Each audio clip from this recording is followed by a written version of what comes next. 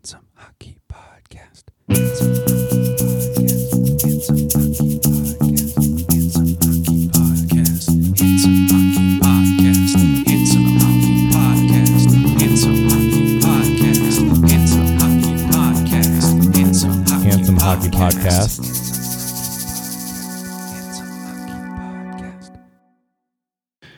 Hello, everybody, and welcome to episode 26 of the Handsome Hockey Podcast. I am Jake. Sitting across from me is Evan. Hi. Hi, Evan. Hi. Hi. Hello. Hi. Anyways, It's Easter Sunday. Happy Easter. Connor McDavid is risen. praise be him. Praise be. You know, today, Easter Sunday, we always take time to remember the time that Paul Kariya died for all of our sins and then came back 4 minutes later and scored a goal. Scott Stevens as Brutus. Yeah, or Pontius Pilate. I gotta get my Well, it works. I gotta get my dead Romans right. It's hard. You know, they all end in us. Like, hard to keep them straight. Yeah. I actually went and looked at that date. I was like, where is that in relation to April 4th? And it was like June 4th. But Well, yeah, and because Christmas is definitely Jesus' birthday too. Mm-hmm. Yeah. the day that Connor McJesus was born. Oh, I mean, he was laid in a manger, but it was in like Saskatchewan. So April Fool's Day is just behind us. And I saw a couple of things that were kind of fun, notable. The Buffalo Buttes put out a fake jersey that I loved. It was a Buffalo Wings jersey. and the stripes were buffalo sauce and celery. Yeah, and it had sauce spills, stains on it. It was a white jersey with orange stains, and I thought that was good. Also, everyone was ironically liking Patrick Kane on Twitter. That was kind of funny. You know, all of these Canucks Twitter people saying, oh yeah, Patrick Kane, such a nice guy, love him. They already had 2 weeks ago. They had the takedown of Barstool, so they had to do something to ramp it up for April Fool's Day. The favorite thing I saw on just like regular social media is a dad convinced his daughters that their school was restarting that day. You know, we're going back to in-person school today, and got them as far as the car and then got them to check the date, and they all freaked out. Maybe the most critical April Fool's Day joke that was played on us was the Blackhawks playoff hopes. You know, they've now lost a couple games to the Nashville Predators and kind of sliding down the standings. Now that they no longer have played more games than everybody else, it's not looking hot. It was fun while it lasted, but it's kind of turned into a little bit of an April Fool's Day joke.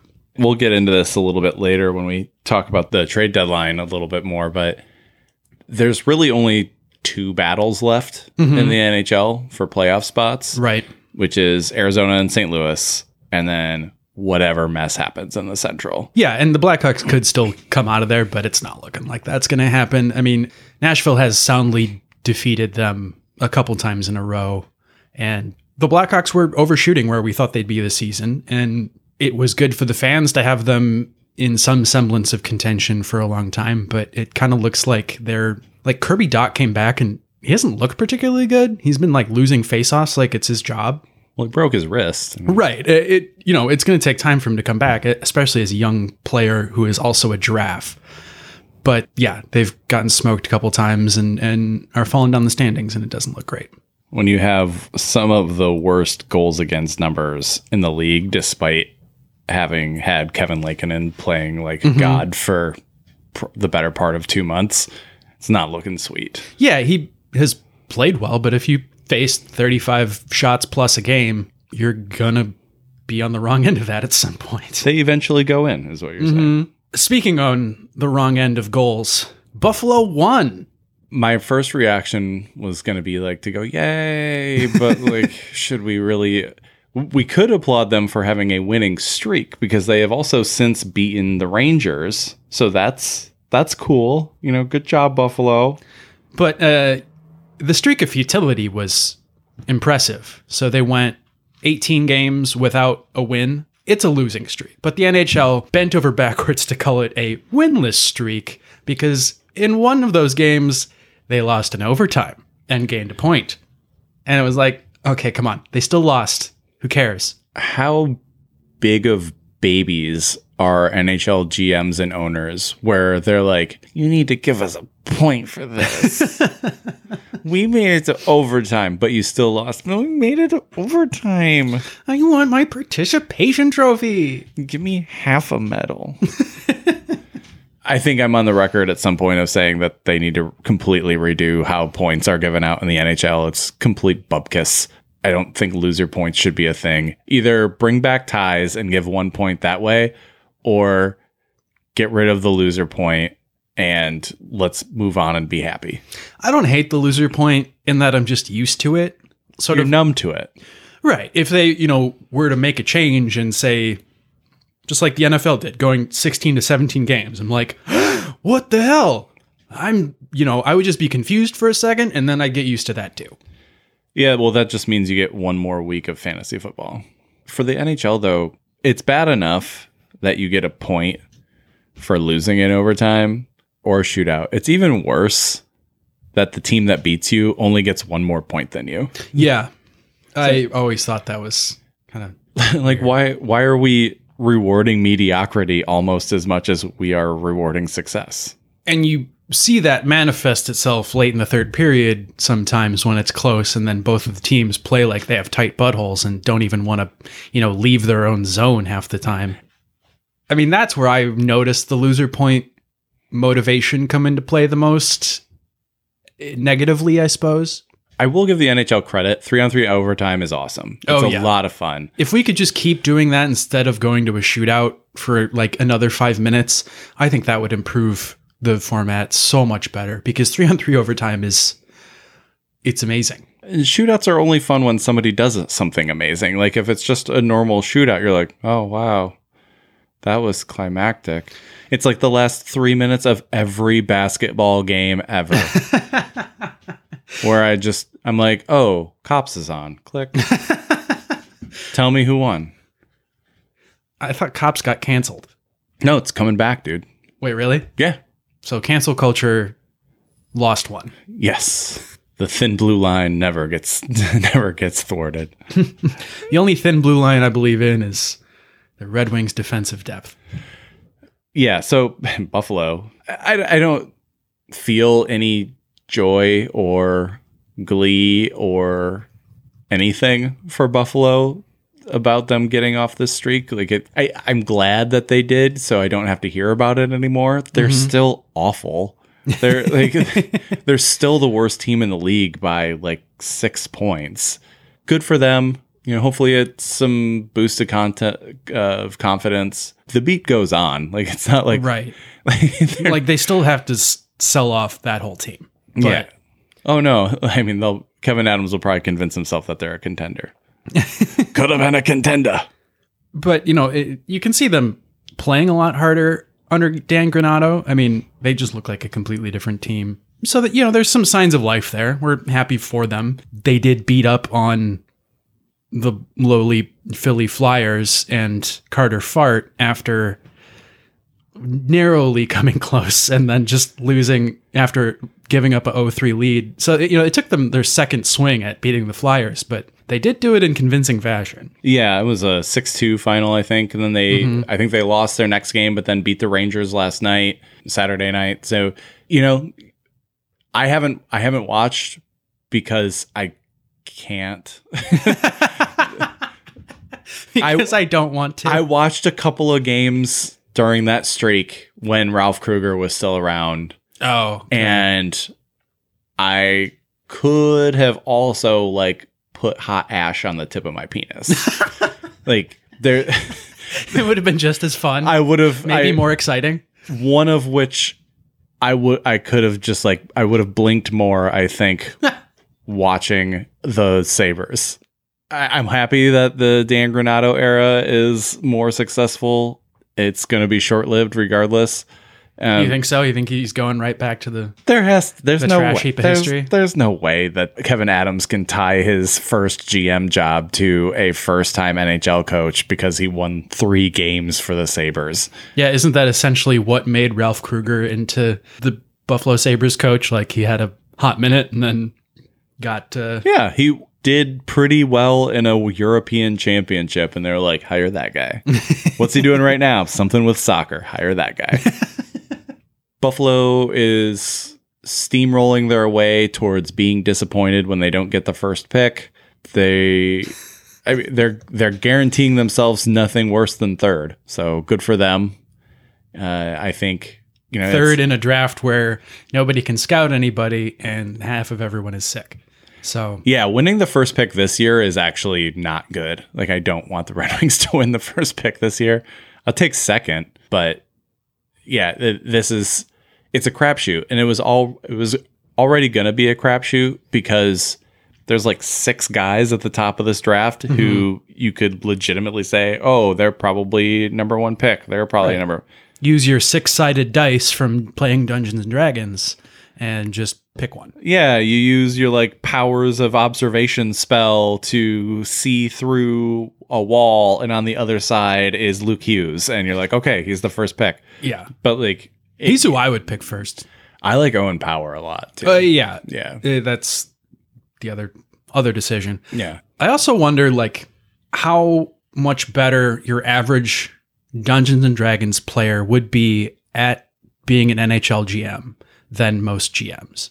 Like if you just conglomerate stats and roll dice and hire old decrepit white men, like why not give... That's the easiest part. There are so many old decrepit white men. Right. So why not give a neckbeard from the local gaming place a chance, and maybe he'll do better than Kevyn Adams. I mean, the jury's still out on Kevyn Adams. He's had one off season with a shitty team, but he might do better than, like, say, the last 3 years in San Jose. Yeah, but you kind of look for more signs of life. You look for more control of the ship, and Kevyn Adams' ship is running into the side of the Suez Canal. He traded Eric Stahl. He did. I mean, he might not trade Taylor Hall. Well, Taylor Hall controls that. I mean, he's got no I know, but like everyone was saying, a huge part of their season would be whether or not they can get value for Taylor Hall after they fall out of the playoffs. And if they're not going to be able to do even that, like... But Taylor Hall has to prove that he's worth something, and he's been terrible. Well, he hasn't been all-world terrible. His, like, underlying numbers have improved. He's playing hard. He came back from that puck to the face. Whereas if I were a Buffalo player and I got a puck in the face, I would just be like, okay, see ya. Have a good season. Going back to last episode, that's why we wear face cages. Mm-hmm. But still, to come back and show his compete level, I mean, he's probably seeing his millions like slip out of the bank and like, I need to return to the ice. That's why he took his millions this year. At least he's seeing the ice, though. Mm-hmm. As compared to maybe the most somber storyline coming out of this week, the Canucks aren't going to see the ice anytime soon. Oh, no. As of right now, we're looking at about 20 members of the Canucks, both players and staff, and an untold number of their family members as well. Jesus. Have all come down with COVID. And it's positive tests and just illness. So Vancouver itself, the city of Vancouver, is going through a massive spike in a variant that was first found in Brazil. Normally when you get a Brazilian, you go into the waxing salon and you're in and out in 20 minutes. This Brazilian, however, is a little bit more virulent than a slate burning sensation in your crotch. We are hearing reports of players who cannot get out of bed. There was one tweet I saw that was to an unnamed player that was, I made it to the couch this day. I made it to the couch today. That's an improvement. Which, normally I tweet that when I have a really bad hangover, but not a Brazilian exotic virus pulsing through my veins. Yeah, it sucks. One wonders what the hell the team is going to do because they're the most played team. They've played the most games, but with such a rampant infection, like they're out of the playoffs. Do they just get shut the fuck down? Who knows?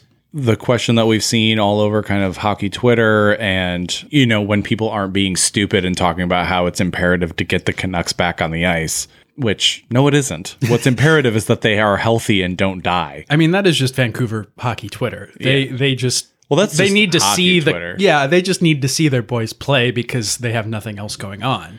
right now. I mean, I kind of understand some stans being kind of obsessed with them just getting on the ice.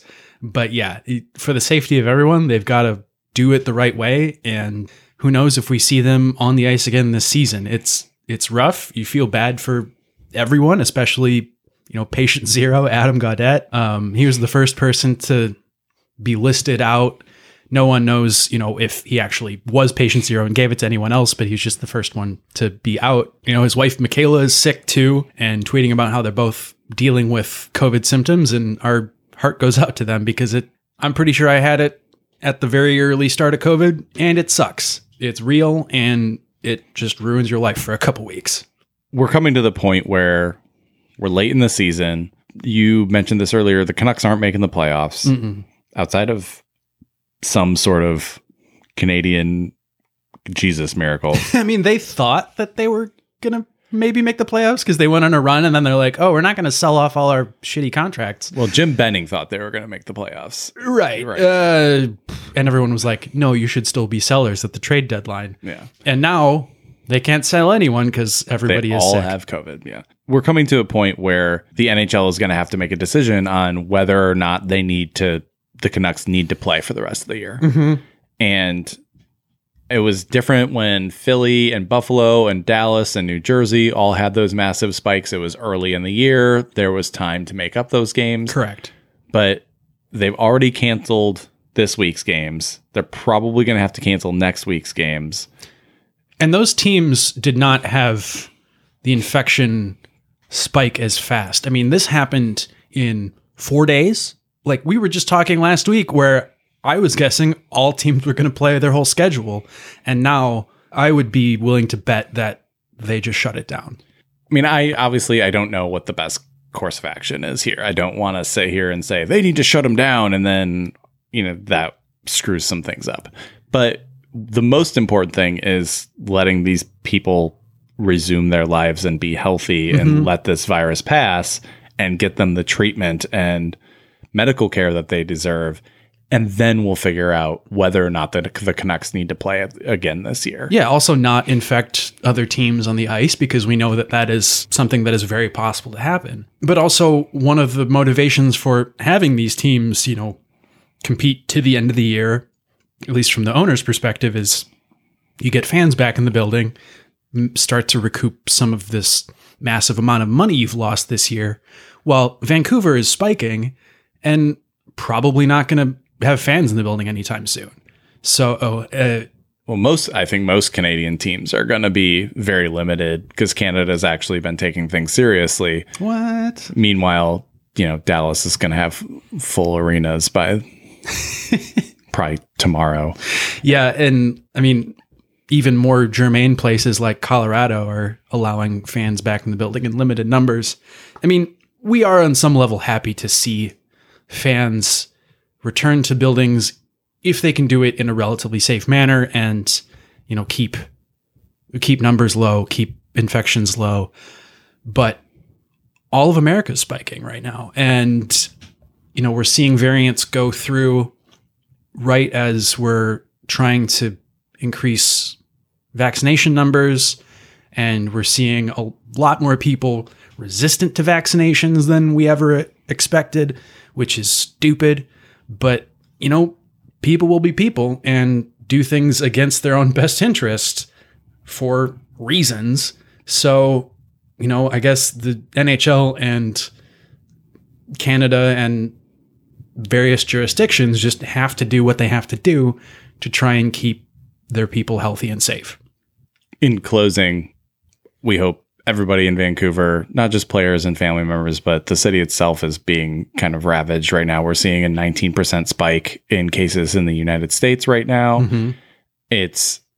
It's not going away just because 18% of the United States is vaccinated. Like that's not enough to build the herd immunity that we need to even remotely think about getting back with our regular lives. Exactly. And so stay inside, wear a mask, and, show some respect to people in the world. Like let's actually end this instead of pretending like we can end it. Yeah. And how poetic is it that it's the dickheads that at the beginning of this were pointing to Sweden and saying, no, we just need to build up our herd immunity, that are going to keep us from getting herd immunity by not accepting the vaccine because somebody had some bad effects from it. Maybe somebody like got COVID and died before they had full immunity, and that made the vaccine look bad. And that story is like running through red media right now. It's dumb. There's an entire, anti-vaccination campaign basically running underground, and that's going to keep people dying. And that's bullshit. Yeah. And meanwhile, Sweden is getting crushed by COVID right now. Yeah. Science. If only we would just listen to the fucking scientists doing real science and do what we need to do, we would probably be past COVID right now. I'm going to listen to Ben Shapiro. You're going to listen to Ben Shapiro argue with a college student then post a video of it saying, Ben Shapiro slams college student. Ben Shapiro owns this 18-year-old freshman from NYU. I've actually only heard Ben Shapiro talk once, and that was enough. It's awful. Yeah. Just him talking is like taking a cheese grater to your forehead. Yeah. Or putting hot ash on the tip of your penis. I never thought about doing this before, but it sounds better than listening to Ben Shapiro ever talk about anything ever again. So what's almost as useless as Ben Shapiro? The trade deadline. So far, yeah. We could measure these trades in yawns, I think. If a trade falls in the forest, does it make a sound?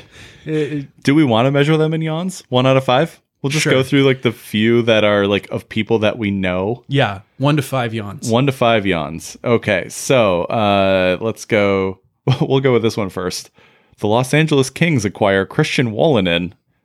The Ottawa Senators acquire Michael Amadio. Excuse me, but who? Yeah, 5 yawns. 5 yawns. That's a level 5 yawn right there. Okay.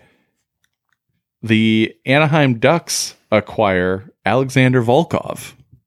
The Tampa Bay Lightning acquire Antoine Morand and a 2023 conditional 7th round pick. The condition is the 2023 7th round pick will transfer to a 2024 7th round pick if Columbus receives the 2023 7th round pick from a previous condition in an Anaheim Columbus trade. What? Are they just like moving paper? Yeah. Is there an actual player in this deal? I will say this. Alexander Volkov has had a couple of good years in the AHL. Mm-hmm. Scored in, I think, his second game for the Ducks. Yeah, he's a real prospect. I've heard his name before. 4 yawns. 4 yawns. That's what I'm going to go with. Maybe 3 for all of the random pick trading happening. Like, that's a hockey horse trade if there's ever one. We're trading more picks than we are players. Okay, here's trade number 3. The Chicago Blackhawks acquire again Vinny Hinostroza. Coming back home. The Florida Panthers acquire Brad Morrison. That's 3 yawns, but mostly made hilarious by Vinny Hinostroza, who's a Chicago native, coming back and allowing us to talk about all of the former Blackhawks reacquired by Stan Bowman after being traded away. So Vinny Hinostroza, it joins a list of Brian Campbell, Daniel Carcillo, Adam Glendening, Nikolai Khabibulin, Marcus Kruger, Andrew Ladd, Jeremy Morin, Johnny Oduya, Brandon Peary, Brandon Saad, famous Brandon Saad, Patrick Sharp, Andrew Shaw, and then Christopher Stieg, who is actually, this happened to twice. Come on, man. Like, I understand people know the system, but Stan Bowman doesn't have ideas. I mean, maybe he just really likes these guys. I mean, maybe they're all good in the room players. Who the fuck knows? But it's just hilarious. I think all of these trades happen when his dad is away. Like, his dad's on a fishing trip in the Caribbean and his phone can't pick up a signal. And he's like, Dad, should I do this? And he was like, Vinny Hinostroza. And he punches the OK button. Because that's what you do. You punch a button for a trade. Because this is NHL 2021. Mm-hmm. And then Scotty, catches his pike. I don't know what you catch in the Caribbean. Swordfish. Yeah, a pike is what you would catch in like northern Canada. And that's sort of like, you wouldn't really even want to keep a northern pike usually. I don't know. You kind of want a muskie. It's a fucking barracuda, whatever. Anyway, Scotty picks it up. He gets they start trawling back to shore, and all of a sudden he gets finally gets cell service, and it's 46 messages from his son frantically texting, goes, Dad, Vinny Hinestroza, or Brendan Saad, or how about who's this Connor McDavid guy? I don't know who that is. I really need to make this trade. And Scotty calls him and is like, son, or is everything okay? He's like, yeah, Dad, don't worry. I figured it out. And he's like, oh, okay, well, cool. What happened? He's like, well, I traded for Vinny Hinestroza. And he's like, son. He goes, are you fucking kidding me, son? And just hangs up the phone. And then the phone rings and rings. And he goes, oh, yeah, we were out of cell service again. Sorry, Stan. I just imagine there's somewhere in the Blackhawks building an assistant GM that, says, hey, man, you traded for Vinny Hinestroza? And Stan says, yeah, Scotty doesn't know. All right. The next trade is Brendan Lemieux going to the Los Angeles Kings for a 4th-round pick, which goes back to the New York Rangers. Interesting. I mean, I'm not a Brendan Lemieux fan. Apparently, he asked for his trade out of New York. He saw the writing on the wall. You get a sense that maybe the Kings want him to continue the sort of physicality of their team into the future. He's a young player. He plays with a lot of grit, and they're going to lose a lot of their sort of older, gritty players in the near future. So I think it makes sense for the Kings. And a 4th-round pick is, I don't know, one step above a crapshoot. I think it's still 3.5 yawns, but it's the best one we've covered so far. Yeah.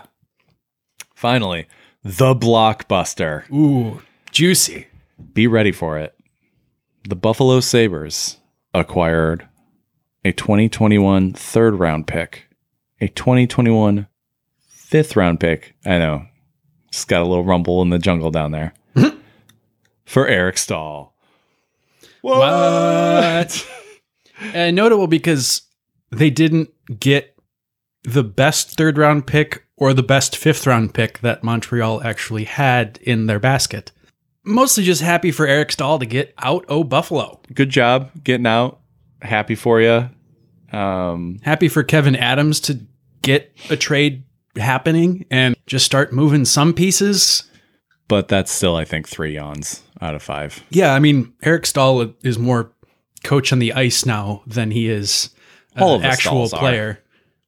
Jordan Stahl's still got some magic left. Yeah, he's still there. Yeah.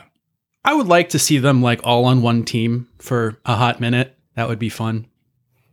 Carolina just missed the opportunity there. They could have had Eric Staal, Jordan Staal, and Mark Staal for probably the pennies on the savory dollar, price of 3 draft picks. But they probably would prefer to have those draft picks. Yeah. But yeah, a whole lot of nothing happening on the trade deadline. I mean, the waiver wire was equally as boring. Fucking Shane Gostisbehere being a notable cast-off from his team. He's got $4.5 million left for 2 years, and kind of surprised nobody bit on that. He went unclaimed on waivers. He's a little bit of a controversial player in that he's an offensive defenseman, and his numbers have been meh to bad the past couple of years. Yeah, he was rebounding a little bit this year. I think the big thing is with cap space being so weaponized right now, why would you take 2 years at $4.5 million off of somebody's hands for nothing when you could also get a 3rd-round pick or a 2nd-round pick or whatever off of saying, Pierre Dorian can call up whoever the GM is in Philly, I don't remember right now, and be like, hey, I'll take that Shane Gostisbehere, but only if you throw in a second rounder. You can swing for it. Why not? Right. Mm-hmm. And maybe that call happened and they weren't ready to part with a second rounder. You know, who knows? I think this is really just showing two things. One, purse strings are really tight. Even teams that have cap space have probably been told, hey, maybe don't use that. Right. We're poor. And I think it also shows that GMs are just not willing to take in this case, a $4.5 million swing. But like the Red Wings put Evgeny Svechnikov on waivers. He's not carrying any cap hit. It's like 900,000.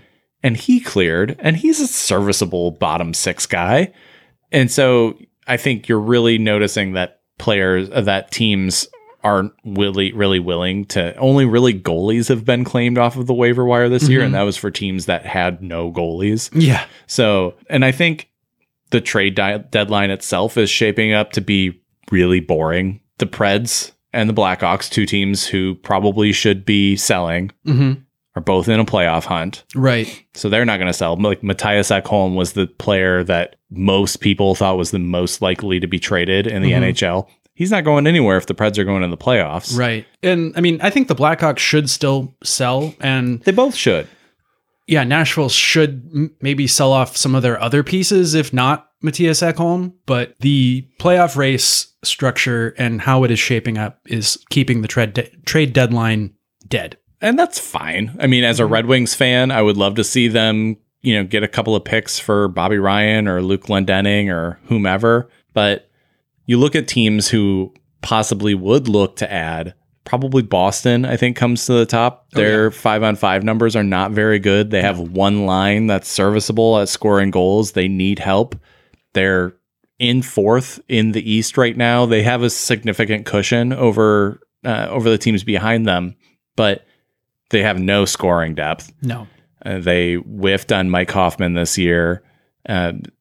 So there's a chance that they do something. Maybe Taylor Hall makes sense for them. He does, sort of, in a way. And you talk about Mike Hoffman, maybe a Taylor Hall for Mike Hoffman to send him to St. Louis makes sense, because St. Louis is kind of screwing up and could use some scoring help. They could also use a goalie who's not making $6 million a year to suck. Yeah, they could also use their franchise goalie, turning it around, but they also handed him that contract in this season, so I have zero pity for them. Arizona has two goalies that are better than Jordan Binnington right now. Yeah, but one of them can't stay healthy, but I was going to say, Antti Raanta is amazing, but he can't stay on the ice to save his life. He is probably the most snake-bitten player, I think, in the NHL. We talked about the Preds. We talked about Chicago. Chicago almost can't sell now because Patrick Kane has just been willing and coaxing this team well, they're to like not be mediocre. Their best pieces to trade would be like Dylan Strome, who just had a kid and is liked by the fans, so he's a little bit difficult to trade. Matthias Janmark, who is probably their best bait trade, he's had a cold streak and isn't looking so hot right now. So, teams maybe will look elsewhere for a player.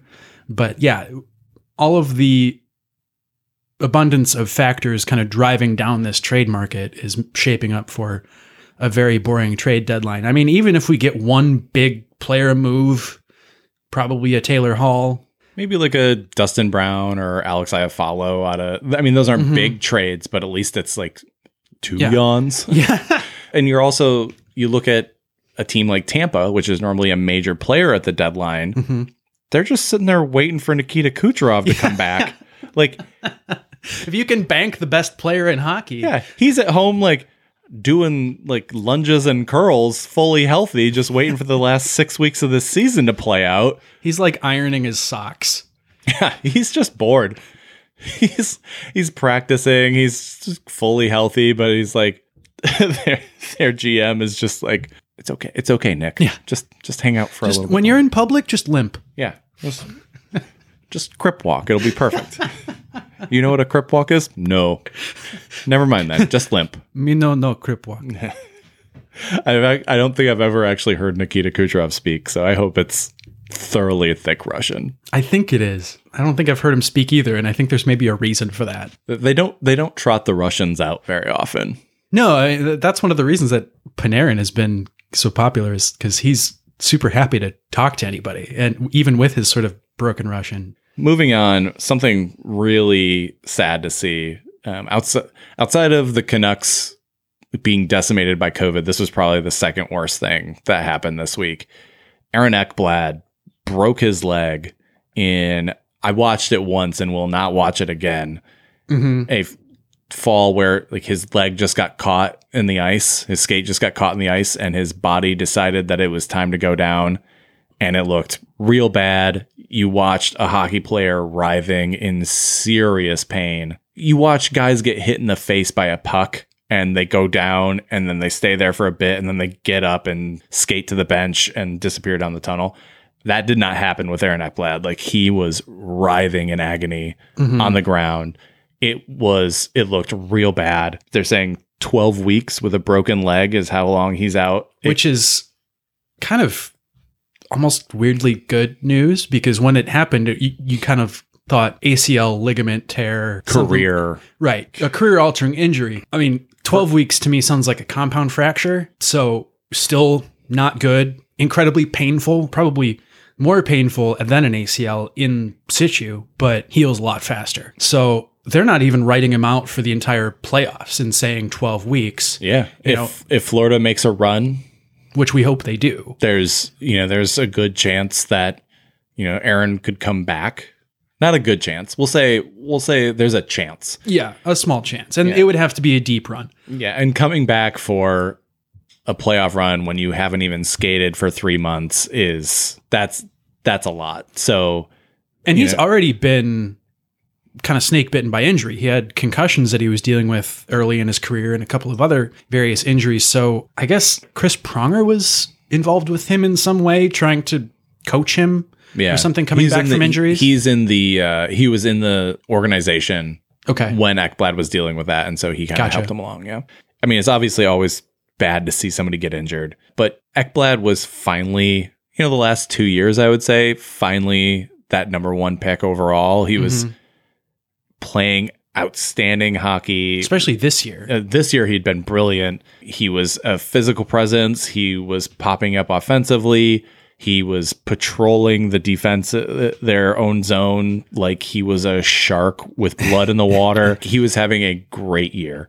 And it's really too bad to see somebody get to that point and get hit by an injury of this magnitude. Yeah, the timing couldn't have been worse. So hopefully, Florida's very securely in the playoffs. I don't think we have to worry about that.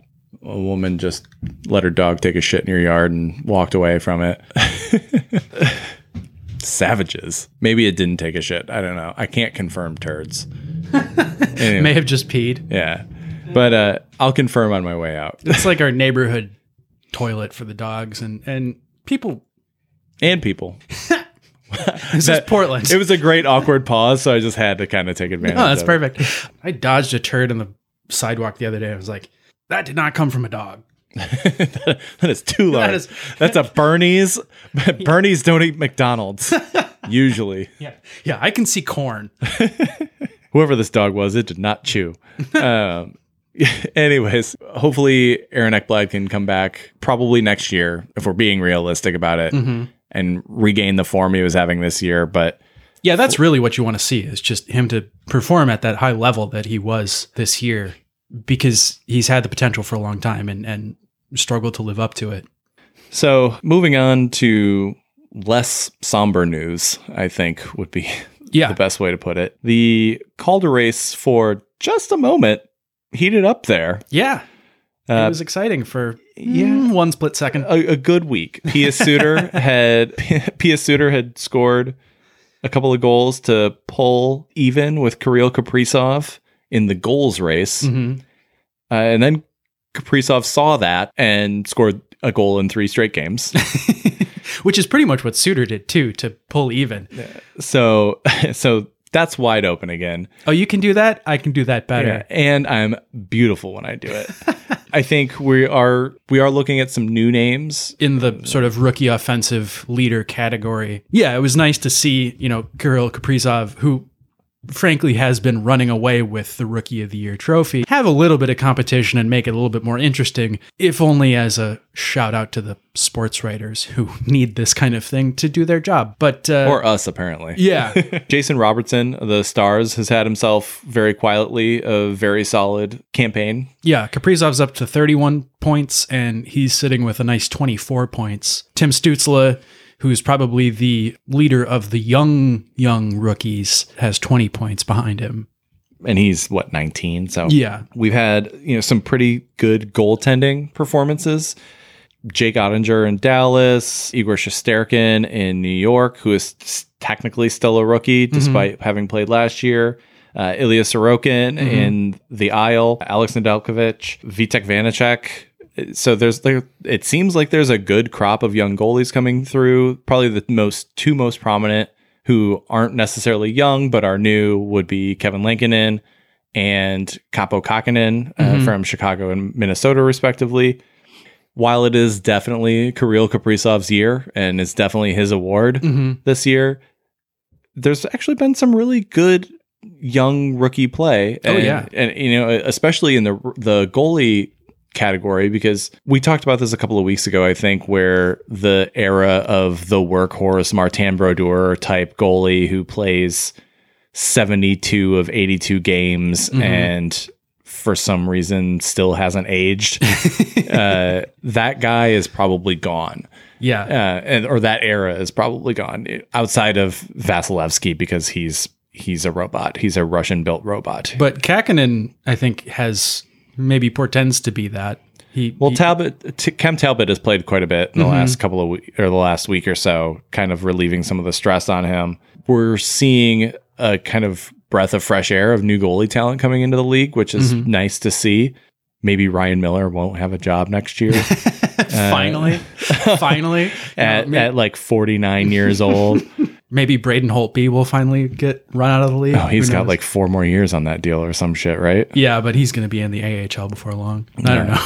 But I was really astonished to see Philip Gustafsson of the Ottawa Senators sitting. He has only played 4 games. 2 of them are wins, but he has a .946 save percentage and 1.8 goals against. That's pretty impressive numbers playing on a bad team. Vitek Vanacek, behind a good team, he has 15 wins. He's kind of the torchbearer this year. Yeah, totally. I would maybe even vote for him ahead of Lankinen because of that, but Lankinen is doing it on a much worse team. He has 13 wins, backstopping the Chicago Younghawks. And we would be remiss if we didn't also mention K'Andre Miller for the Rangers, who has strung together a +13. For the casual listener, that means you've been on the ice for 13 more goals than have been scored against you. Amazing to see that on, the Rangers, which have been kind of a interesting drama-filled team all year, and he's just been back there doing a really good job. It's also amazing that Kaprizov is second behind him with a +10. Also amazing to me is that Ty Smith of the New Jersey Devils has currently equal to Kirill Kaprizov, a forward, with 17 assists. Ty Smith is a defenseman for the also kind of cellar-dwelling New Jersey Devils right now. Ty Smith is one of those guys who kind of came out of nowhere. I mean, he's got the high round pedigree, but I don't think anybody expected him to kind of explode the way he has this year. And he's had a very solid offensive year in New Jersey. One of the few players there who can say that. So yeah, they have had underwhelming performances from their other defensemen, and so he's picked up a lot of slack from PK Subban and Damon Severson. You shut your mouth about Sammy Vatanen. He is a gem. We rang that bell so hard in the offseason. If he's a gem, he's maybe like, I don't know. Garnet. Yeah, a rhinestone. But yeah, so obviously still Kaprizov all the way for the Calder. He's having a great year. And I really appreciate the fact that he's also got the style points. Mm-hmm. He's a beautiful skater, scores remarkable goals, had a hat trick. He's one hell of a player, and I think we're going to have a lot of fun watching him for the next couple of years. Yeah, there's been some other upswells on that team, but he's been getting credit in the media from a lot of people as being the decisive difference this year that is making, Ray's play across lines that he's not even on. And they've never had someone with that talent before. Right. And so it's interesting to me that between the Wild having him and Capo Kakinen, and then the Blackhawks having Pia Suter and Kevin Lankinen, like 4 of the strongest cases for the Calder are distributed between the Wild and the Blackhawks. And next year they get to play in the same division again. So that could be fun. You know what else is fun? Boys behaving badly. When good guys go bad. Yeah, it's like Girls Gone Wild, but it's star players gone bad. I think my favorite take on the McDavid elbowing Jesperi Kotkaniemi in the face was Connor, if you know me, Mr. McDavid, if you're nasty. I think I did that. You did that? Yeah, on Instagram. Fuck yeah. Yeah. Good job, Jake. Good job, me. But yeah, Connor McDavid came across the ice and blatantly just elbows Kotkaniemi in the face. This is on the heels of, I don't know, months of Connor McDavid getting hit, held, hooked, slashed, as he does, being faster and better than everyone else at hockey. Yeah, he's been vocal, yelling at the refs, telling them, I'm getting hit, hooked illegally, blah, blah, blah. And then he goes and does this, and it's sort of like he's just finally exploded, and he's, not taking shit from the refs anymore. And he says, okay, fine, you're going to allow this on me. I'm going to test you and actually make you call something. Speaking of like great players just being tired of being molested for being great, like we had a moment where Austin Matthews was just summarily cross-checked headfirst into the boards in an overtime game this week, and the on-ice mics caught him as he skates to the bench yelling at the ref, "You're fucking terrible." Kane got screwed with coming off of a face-off, and there's mics and cameras captured him like tirading against the refs for a couple seconds, at the back end of a shift. And he's kind of a crybaby, but we've had this sort of like, I don't know, relitigation of star players talking to the refs and how, that fits into the greater scheme of dirty hits and such this week. And everyone's been talking about Sidney Crosby and his talking to the refs over the years and blah, blah, blah. But at a certain point, the NBA, I think, is the most obvious candidate here for a league that protects its stars. And for stars that work the refs like magic. Yes. While I would be opposed to seeing more Sidney Crosby type moments out there, at the same time, you want your game to be as beautiful as these players can make it. You have to protect them a little bit. Right. And Sean McIndoe on Puck Soup this week brought up the case of Pavel Bure. Yeah. Who spent a season just getting absolutely destroyed by like early 90s era Czechs, which are 10 times as vicious as things this year that you'd see in the modern NHL. They just like break a wood stick off and spear you in the gut. Pavel Bure elbowed a man in the face. It was not so much an elbow as it was like a full-fledged, I'm going to fling my elbow into your eye socket sort of thing. That was really the people's elbow. Yeah. And, like, and you take the wrestling move and you just make it, instead of vertical, you make it horizontal on ice. And that's what that was. In communist Russia, elbows are for the people. So Pavel Bure had some experience with it. We're seeing that now, elbowing Jesperi Kotkaniemi, and I don't know if there was something beforehand that had happened with the two of them, but like Kotkaniemi is not the kind of guy who's going to be hassling and mugging Connor McDavid. So you sort of got the sense that he was just the wrong player in the wrong place at the wrong time, and McDavid just got fed up and wanted to go kill somebody. That's also what happens when you don't protect these guys a little exactly. bit. When you have highly skilled guys who are brought to earth by guys who aren't as skilled as them, it boils over. Yeah. And so call a penalty every once in a fucking while, and you don't have Connor McDavid fucking blasting Jesperi Kotkaniemi into next Tuesday, the concussion risk is there. You don't have that as much if you just say, you know what, stop fucking with Connor. I'm going to give you a 2-minute minor. Yeah, one of the best hockey players I've ever had a chance to share time with. I used to ref in a league and also play with him, and he was a mile ahead of everyone else on the ice. And I would be reffing and he'd be like, dude, I am getting hit. I'm getting hacked, like on the hands all the time. You're not seeing it.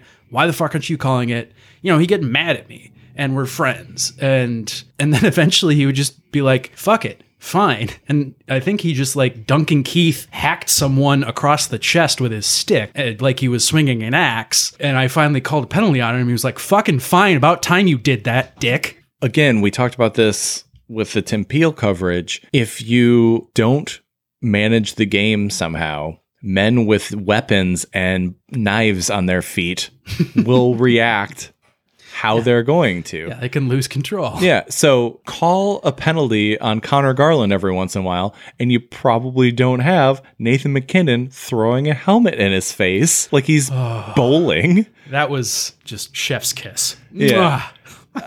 I can't say that I've ever seen a man return somebody's equipment by tossing it in their face before. I've seen someone chuck someone else's stick out of the rink over the boards. Yes, I've definitely that's seen. Super funny. When I've done that. I've done that myself. Yeah, but yeah, so Nathan MacKinnon, and for those of you who haven't seen the video, Nathan MacKinnon picks up Connor Garland's helmet at a distance of about 15 feet, 10 feet, 10 feet, I'd say. Looks at him for a second, clearly contemplates things, and then chucks it in his face. And it's an underhand chuck. It's not an overhand, like vicious curveball. But it's a bit of a fast underhand chuck. And it definitely catches him. Does he maybe oversell it a little bit when it catches him in the upper chest / chin?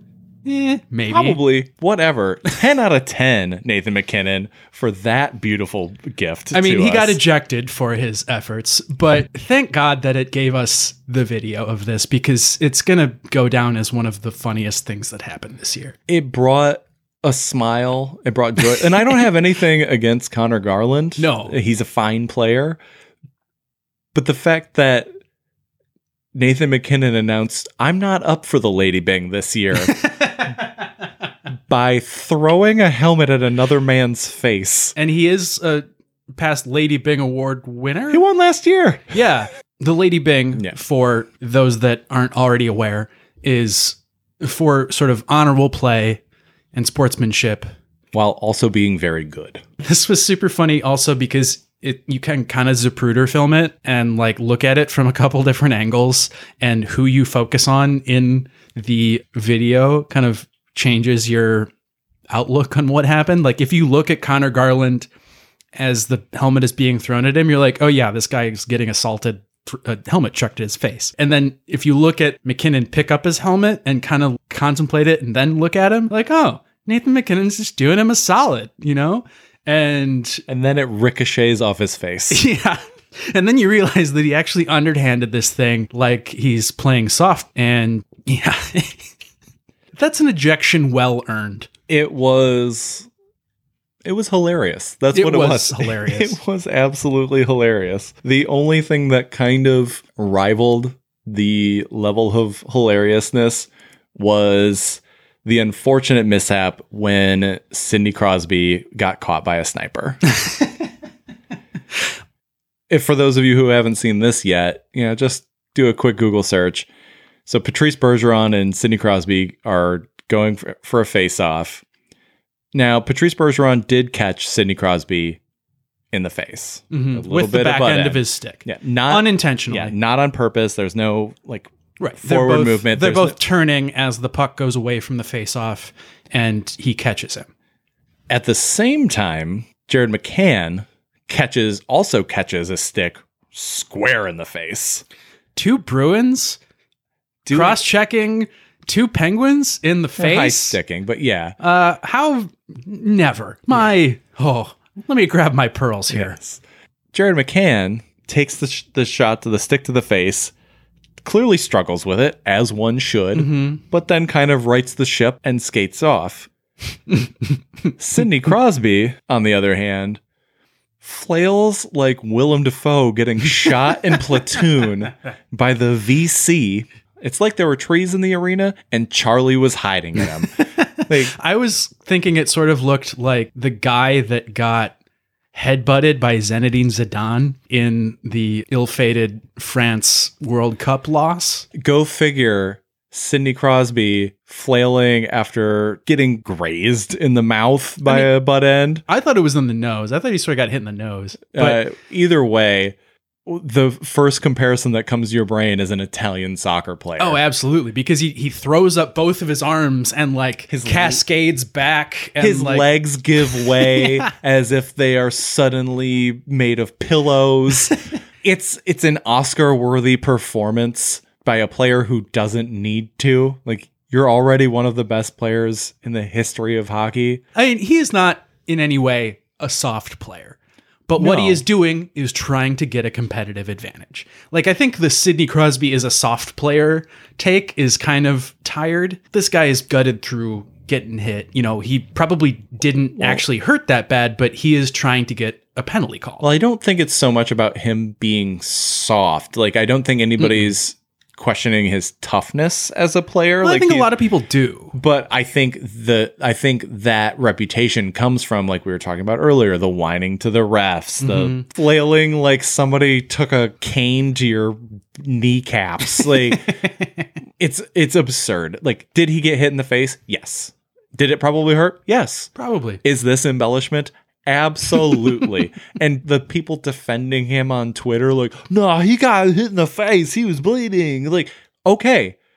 Does that act warrant that reaction? Absolutely not. Especially when a similar thing is happening at the same time and that player doesn't have that reaction. We're not saying that doesn't hurt when you get hit in the face with a stick.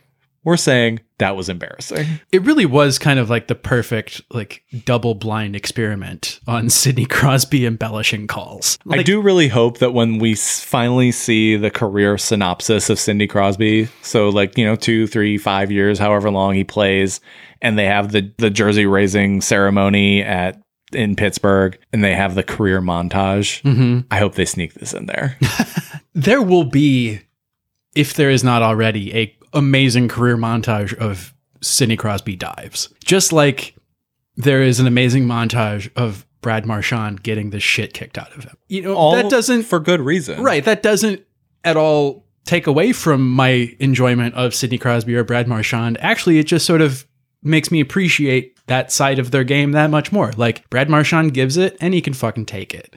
And Sidney Crosby, he's been a star player his whole life. He's been a captain. He is doing everything in his power to gain a competitive advantage when he dives. He's not being soft. If anything, it takes skill and determination to realize that quickly, I've been hit. This is believable. I need to lay out. Layout? Sure. I mean, I have absolutely embellished calls in my life. Sure. It's just, we know NHL players sell calls in order to get them. Sure. But this was a bit much. Oh, yeah. It's over the top. And especially with McCann suffering in the same way in the same video. Does it tarnish the career of Sidney Crosby in any way? No.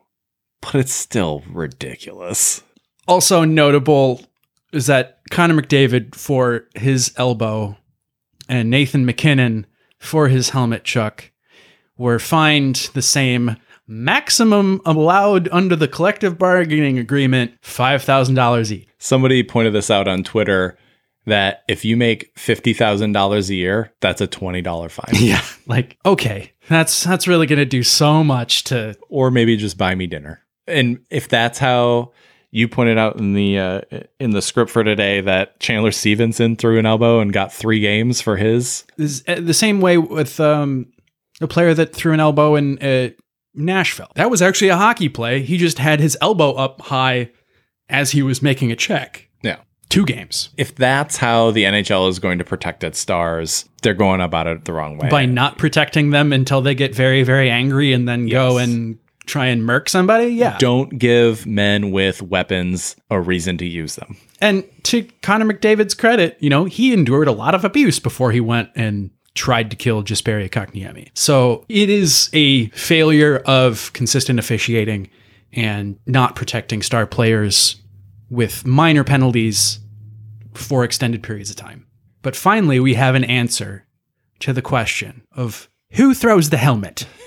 It turns out it's Nathan MacKinnon, and it's awesome.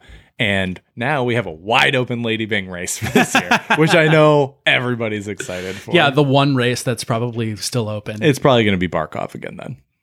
All right. That's all I got for today. Thank you so much for stopping by. Thanks for listening.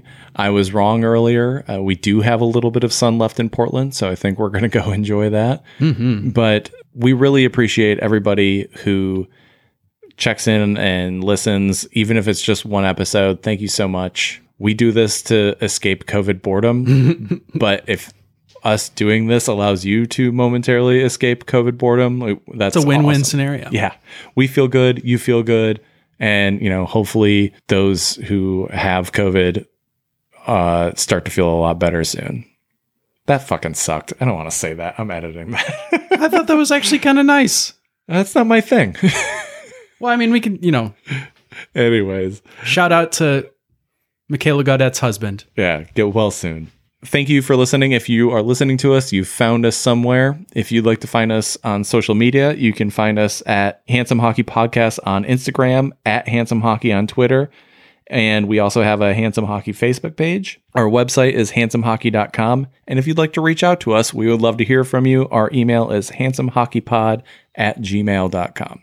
And you can hear the podcast on pretty much anywhere you find a podcast: Spotify, Apple Podcasts, Google Podcasts, Stitcher, etc. And, may or may not be available from your local corner newsboy wearing a newsboy hat. Only if they have like a tough Irish accent from like 1926 on a New York street corner. Oh, yeah. You'll find them smoking even though they're obviously 13. Well, you could buy cigarettes when you were 13 then. Ah, the good old days. Yeah. All right. Thanks again and stay handsome, everyone. Reste beau.